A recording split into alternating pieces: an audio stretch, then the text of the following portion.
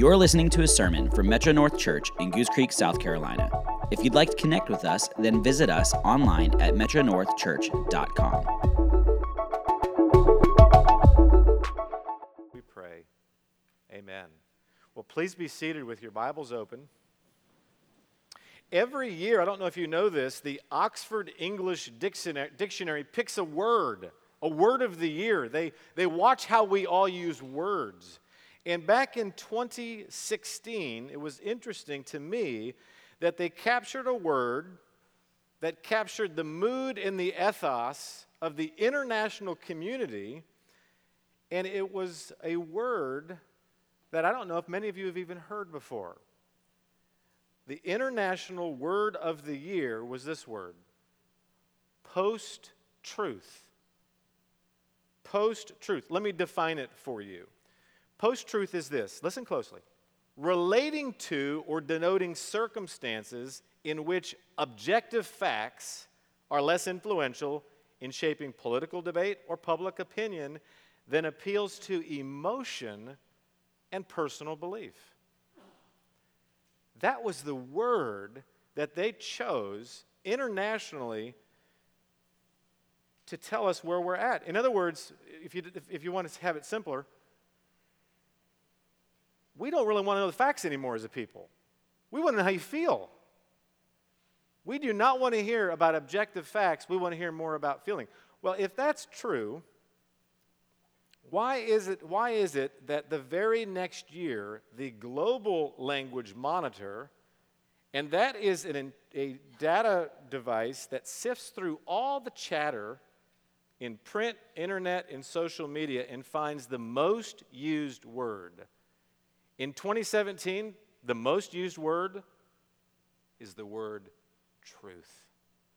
See, we say we want to live in a post-truth culture where my personal feelings and convictions are more important than objective facts, and yet we can't even go a year globally without the word truth popping up as the most used word everywhere.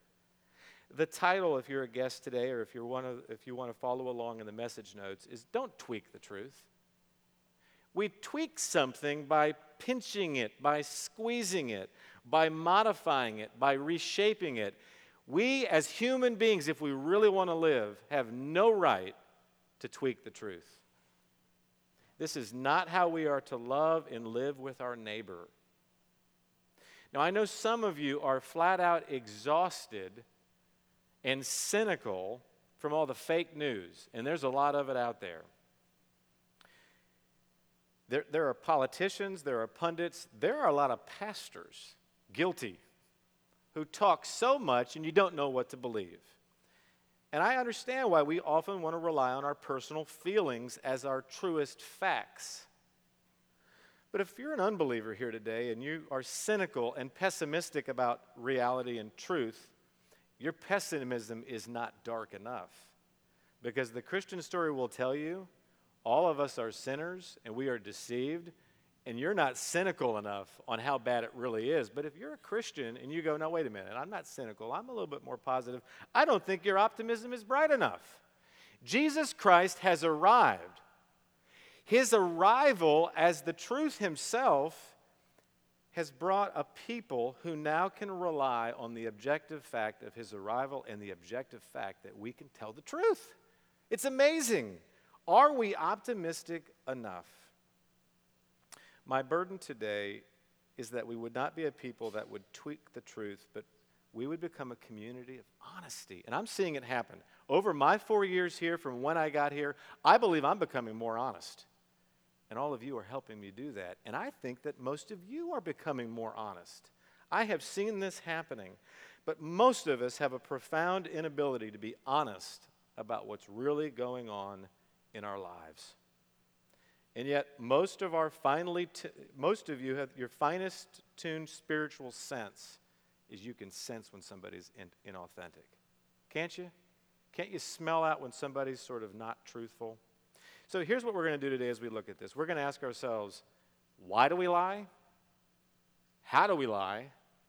And help, because you're going to feel pretty guilty if you're honest, but I promise you there is help. Number one, don't tweak the truth because you know why you lie.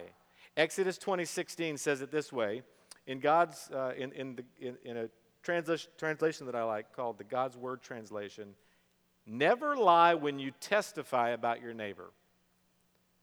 Take a few steps back with me and let's understand the legal context for the Israelites when they would have heard this come from God's mouth. Never testify, never lie when you testify. Notice the word testify. It means don't bear false witness in some of your translations. Bear, witness, testify. This is language where you would give evidence in court. Now, how does a court determine if an accused person is actually a criminal? How does a society determine the facts when two people are fighting and they both think they're right? I used to manage for 20 years, and it was amazing often after I heard both people, it was always he said, she said. They both absolutely said, these are the facts and I'm right. How do you determine in social relationships what to do? Well, Israel back then, they didn't have video cameras. They couldn't record things. Their forensic evidence was not very helpful, but they had humans who had words.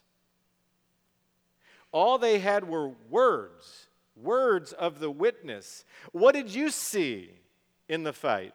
What did you hear? What information about the situation will bring justice? There's no confidence in any court when you can't trust the words of the witness.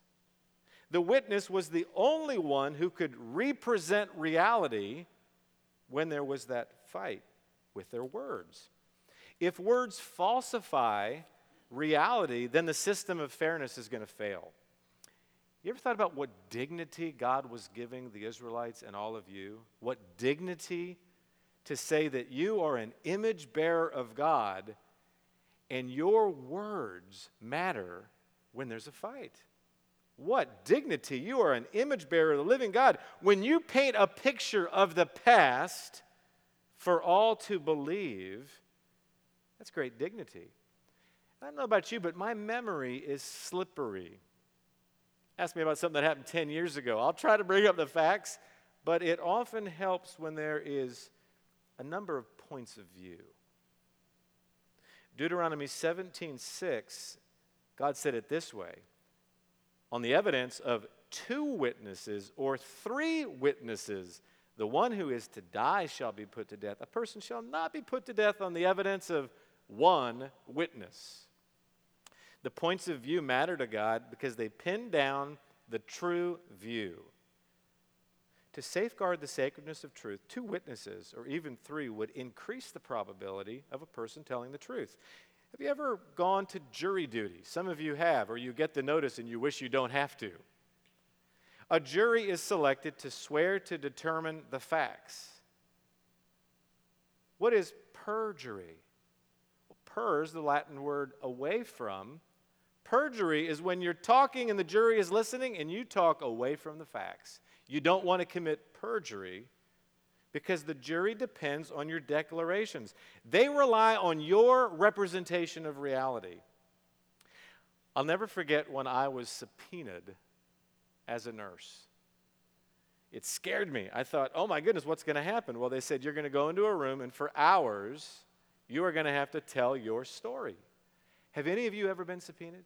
Have any of you ever had to actually give legal testimony?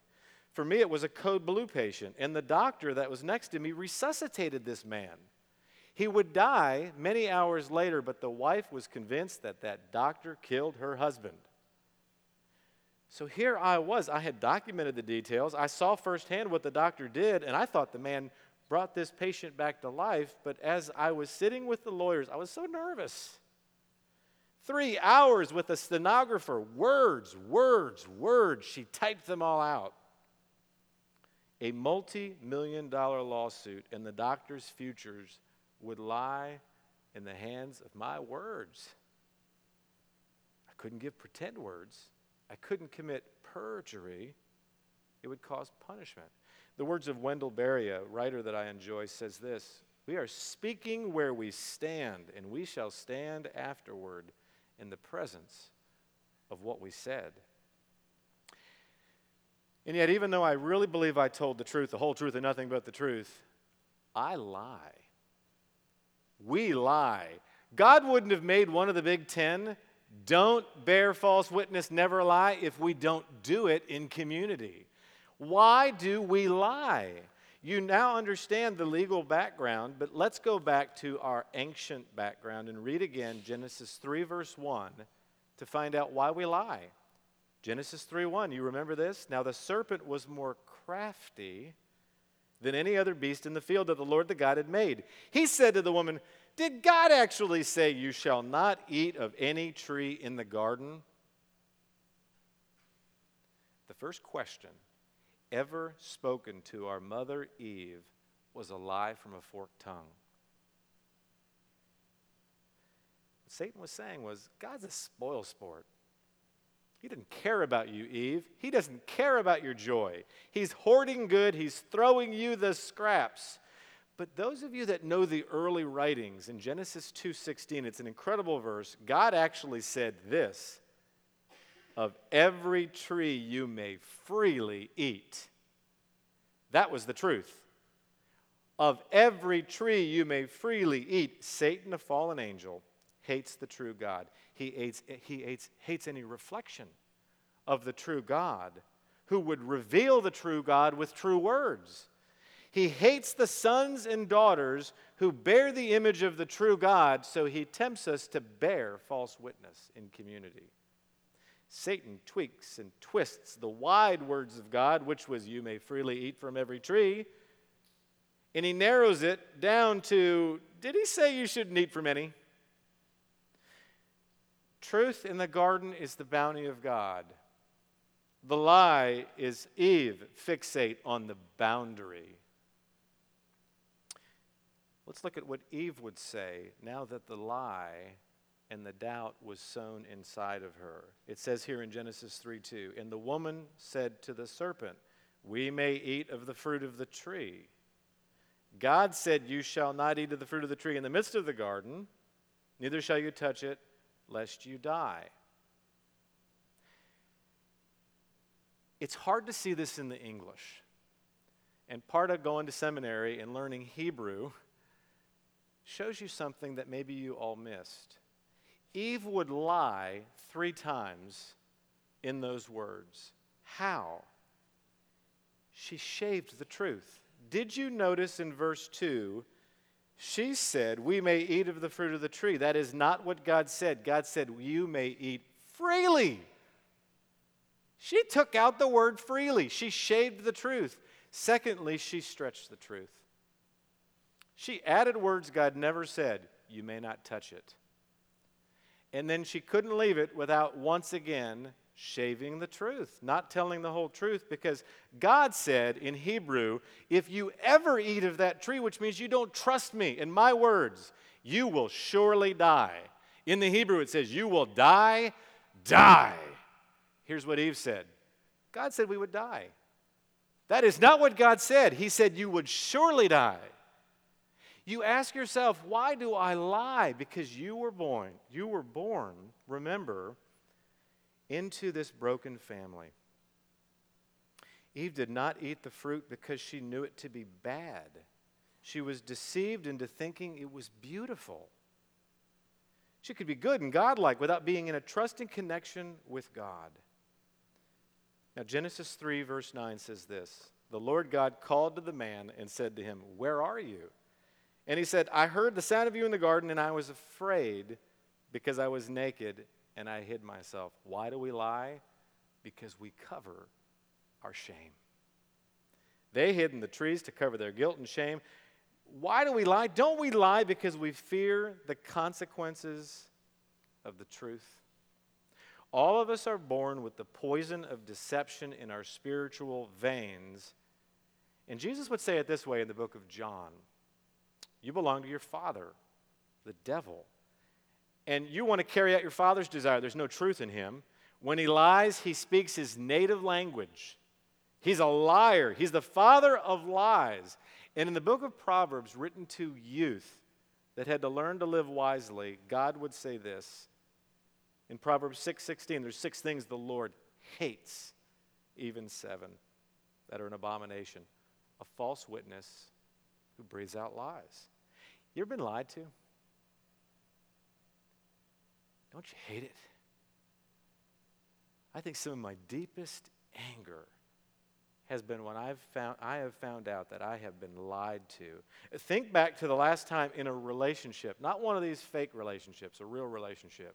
You've put time into that relationship. You've exposed yourself in that relationship. And in that relationship you were lied to. Don't cover the shock and the spiritual vertigo that you experienced thinking I was in a connected relationship and I got words that I now know are false. The floor of security crumbles in that relationship. The relationship crashes and the revelation seeps into your consciousness. It's like you're free falling with no bottom in sight. You know what I feel like when someone lies to me? And it's happened so often in life. I feel like right switches place with wrong. I don't even know how to relate to that person anymore. Will I ever even trust them again? Okay, so it helps to know why. But how do we lie? How do we lie? Don't tweak the truth, secondly, because you know how we lie. How do we lie? And I'm not talking about gestures. Some of you read books or you see little things on Netflix about, I can figure out how someone lies. They won't look you in the eye. 20 years in the emergency department, I will tell you this. The best liars look you straight in the eye. No, I'm sorry, the Scripture doesn't give us sociological information about how people lie. I'm talking about, don't look for the gestures. The Scripture says this, verse 16 again, never lie when you testify about your neighbor. How becomes really clear when we remember who. How many of you grew up watching this man, Mr. Rogers? Thank you for being honest back there. He always encouraged us to care about the neighbor. The neighbor is anyone who's near to you. I wonder who I'm allowed to lie to, God. You are not supposed to bear false witness and tell any untruth about your neighbor. That's all of us. That's anybody. How do we lie to our neighbor, to these average people we're always doing life with? How do we lie? Well, take a look at this image of a lie detector test. I think it's important that we learn how we typically lie. 2 ways you can detect dishonesty, either in yourself or in somebody else. Think about Eve. I think we usually shrink the truth or we stretch the truth. You can detect dishonesty, first of all, by looking for shrinkage. God said, freely eat. She took off the word freely. Why would she shrink the truth? You will surely die. It's not that bad. Do you shrink the truth? Leviticus 5 verse 1 is very convicting. Let me read it for you. The Lord continued, now if you're a witness under oath and won't tell what you saw or what you know, you're sinning. You'll be punished. Have you ever seen that before? It's the Word of God. Shrinkage occurs when you leave something out of the story. I studied major research on women who lie. And men, I'll get to you in just a minute. Women frequently shrink the truth. So many studies say that women don't want to hurt your feelings. So they bite their tongue and they say less. They don't want to make you feel bad. How do you shrink the truth?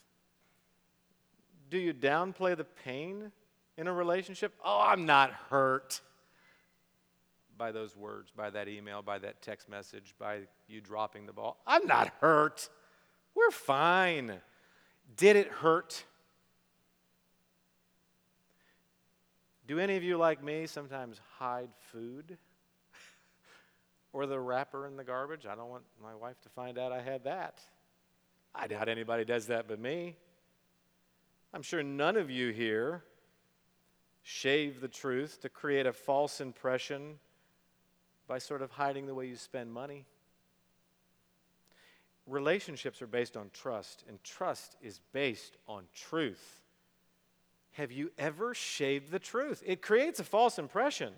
If you tell a half-truth, the white lie, the fib, the oh-so-small omission. I like what Alfred Lord Tennyson said. A lie which is all a lie may be met and fought with outright, but a lie which is part of the truth is a harder matter to fight. Here's how I do it. I usually twist and spin the hard truth to the back, so only the easy stuff will be heard. Don't leave me hanging like, you should just walk out and, do you do that? Do any of you do that? I don't know if it's from my nursing background. I don't know if it's just from hard things in life, sensitivity. But I have learned as your pastor, this is not good. God would say it this way: if you won't tell what you saw and what you know, you're sinning. I hurt people, and I feel like I can then spin a painful fact so you won't have to face the fact, but it's wrong. Shrinkage can also occur by gossip. I know most of you are going to start thinking about your neighbor, but let me define gossip for you, because words matter. Gossip is a great word. In the 1300s, they put it together because God, when a woman was going to have a baby, she'd call up the woman who was going to be the godparent, and she'd say, bring everybody around, I'm going to have a baby. They would come over, and mainly the women would sit there with their familiar friends. And what do you do when a woman's going to have a baby? God, the godparent, is there. Sib, with all the siblings and all the familiar people. What do you do while that woman's going to have a baby? You pass the time by talking. But what would happen is that friends, mainly the females, would talk idly for hours about the affairs of others. Now, I don't think Facebook is sinful, but in the 1300s, you didn't have that. I almost wonder if Facebook is often talking idly for hours about the affairs of others. Once again, don't mishear me. Social media is not wrong, but gossip goes back to this, and what would happen when you have many hours to spend your time talking is an abusive attack would often diminish the good name of a person in your community. Leviticus 19:16. Would you read this out loud with me so we're really clear about gossip? What's the first word? Let's read it together, and I'm going to own this with you. Never gossip. Never endanger your neighbor's life. I am the Lord. I said this is called life with a capital L because these laws, if we submit to them and let the Holy Spirit change us, will give us life. When you gossip about someone in community, it's a life or death issue. Whacking others with your words, it hurts and harms a person's life. Paradoxically, adding dirt to another defames them. It disgraces them. It diminishes their glory, their very life. You say, Howard, help me so I don't do this. Okay, I'm going to help you with people in authority in your life because they're easy to gossip about. You know, when you lift a line of a person's words or a little segment of their actions out of their proper context and connection, and you shrink reality to fit a false story you're telling, this is not good. News reporters love to say, give me a line from a president or a leader. Give me a line of your words and I'll hang you by it. I'm trying to help us answer the question, how do we lie? We shrink the truth. We gossip. We shrink someone's very reputation. I'm telling you to start with leaders. If you fix on a phrase by a leader that rubs you wrong and pass the phrase to friends, you endanger the very life of that neighbor. If you emphasize the sentence that snagged you personally, but the speaker never stressed it, you kill the leader's trust or the friend's trust in the rest of the community. Will you be honest about your dishonesty? Do you raise your reputation by ruining somebody else's? You ask, wait a second, Howard, I got you. People lie in the Bible. They don't tell the truth. What about that lady Rahab? What about those two women in Exodus? They didn't tell, they were supposed to kill the babies, and they didn't tell the whole truth about babies. Now let's take a deep breath here. You ask, what if an evil person demands to know the whole truth? The law about lying, don't forget, is in the context of the court of justice. Truth, justice for the neighbor. Read those stories about the midwives who were told to murder boys. They would not sacrifice babies on the altar of facts. Read the story about Rahab who hid the spies. She would not sabotage justice for the people of God. God does not say that evil men have the right to know the part of the truth that will harm others, but God does not tell them to lie. We are to tell the part of the truth that does no harm. Okay, Howard, I'm not that person who shrinks the lie. What was the second one? Some of us stretch the lie. Young adults, you seem to exaggerate way too much. Everything is super significant. How you doing? I'm super excited. Instagram is how you curate and control your personal brand. And yes, your future employer will look at it. So you post your best stuff on your Instagram, exaggerating things about you that aren't the whole truth. I've even heard of some youth starting what are called Fenstagram accounts, where you post under a fake name your real stuff. In my research about lying, now let's talk about men. Men embellish. We tell more self-centered lies. We lie about our accomplishments, our golf score, our salaries and status in an attempt to appear more powerful and interesting than we are. You ever talk to a guy after he's gone fishing and he caught a fish that big? How big is his fish? Thank you. Now, guys, I'm not trying to hang us out to dry here. There's something that we just need to be honest about on how we lie. You ever flattered anybody? You see somebody you haven't seen for a while. You haven't changed a bit. And it's been 20 years and they've changed. Jesus would say it this way in Matthew chapter 5. Let what you say simply be yes or no. Anything, what's the word? More, this comes from evil. Gossip can also add or spread what is not there. When you repeat something as true that you heard from a secondary source, now the world thinks it is true. But before you tell another person, first find out if it is true.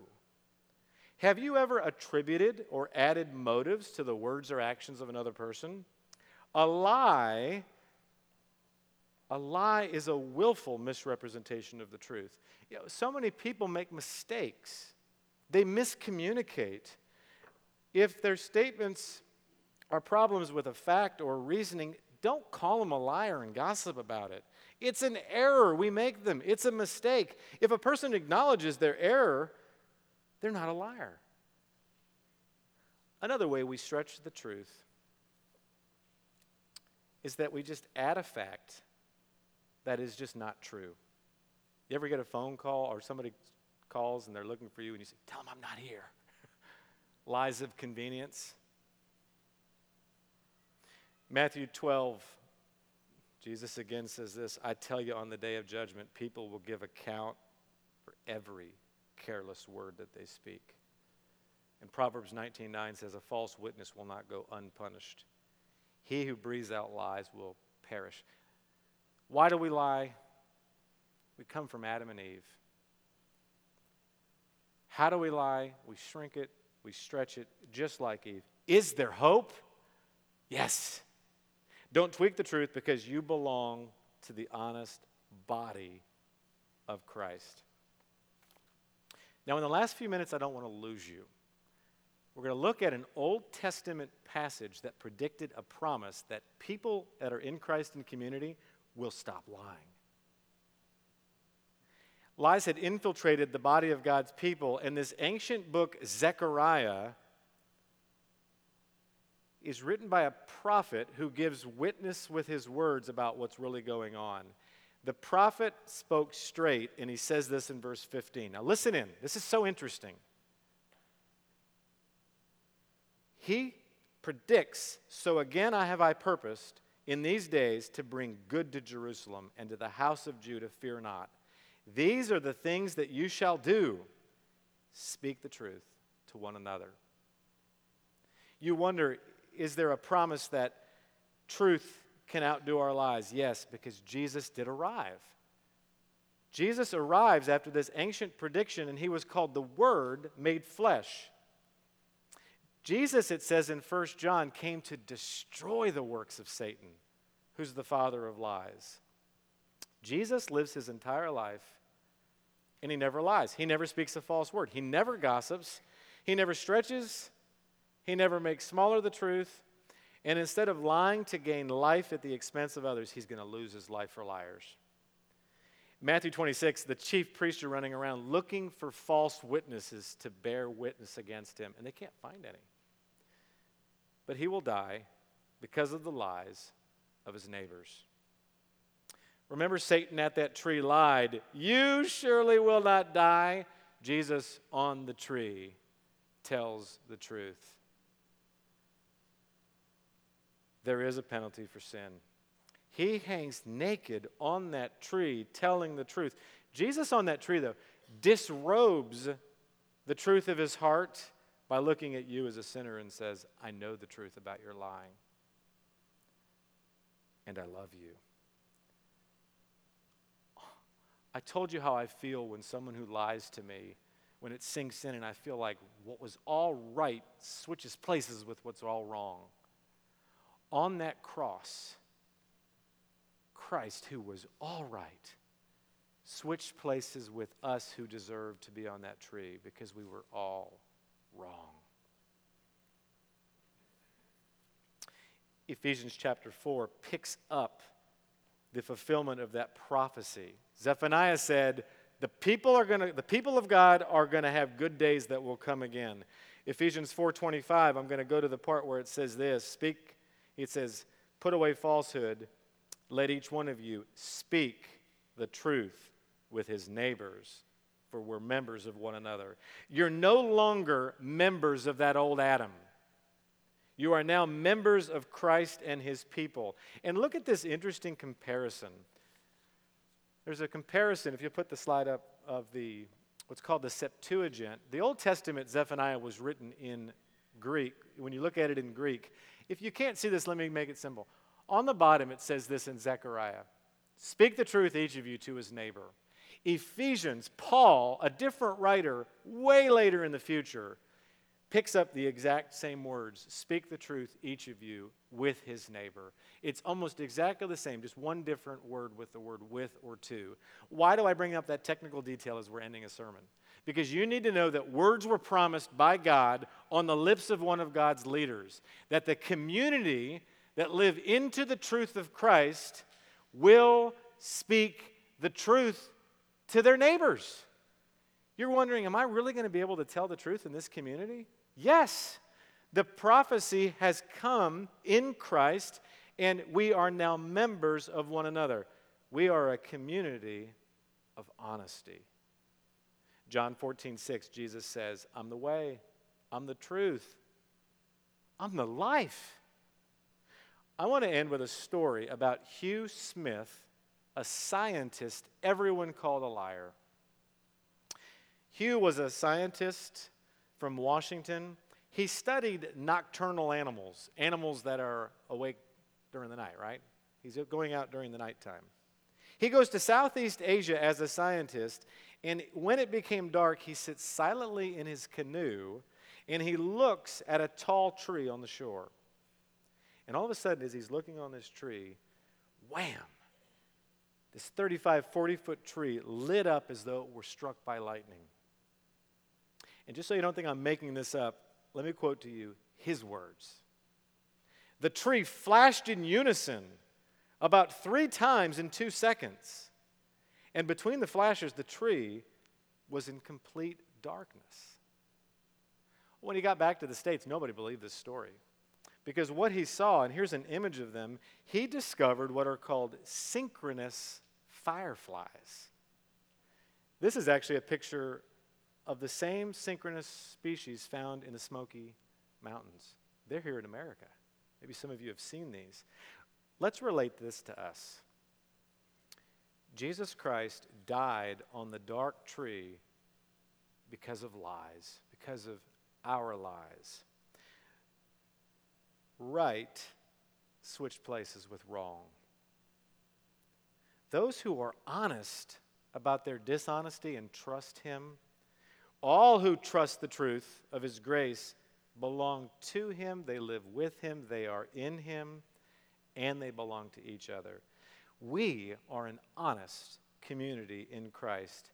We can come out of hiding and we can pulse in unison like these synchronous fireflies to his true story.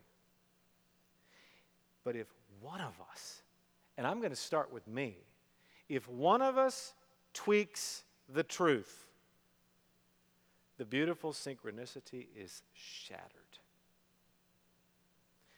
Let's light up this world, Metro North, with our honesty, and let's love our neighbors. Would you pray with me? God, you are 100% truth. I don't even know why you let me talk to you, because I still have the flesh of that first Adam. The poison is still in my nature, and yet I know I have a new nature that is more powerful than those lies. Father, I've been watching our community become a community of honesty, and yet I sometimes go out of sync. I don't want to hurt their feelings. This might hurt if I tell it. Lord, would you make the promise of Zechariah happen here? You promised that we would speak the truth to one another, and we want to believe that in faith. In Christ's name we pray. Amen.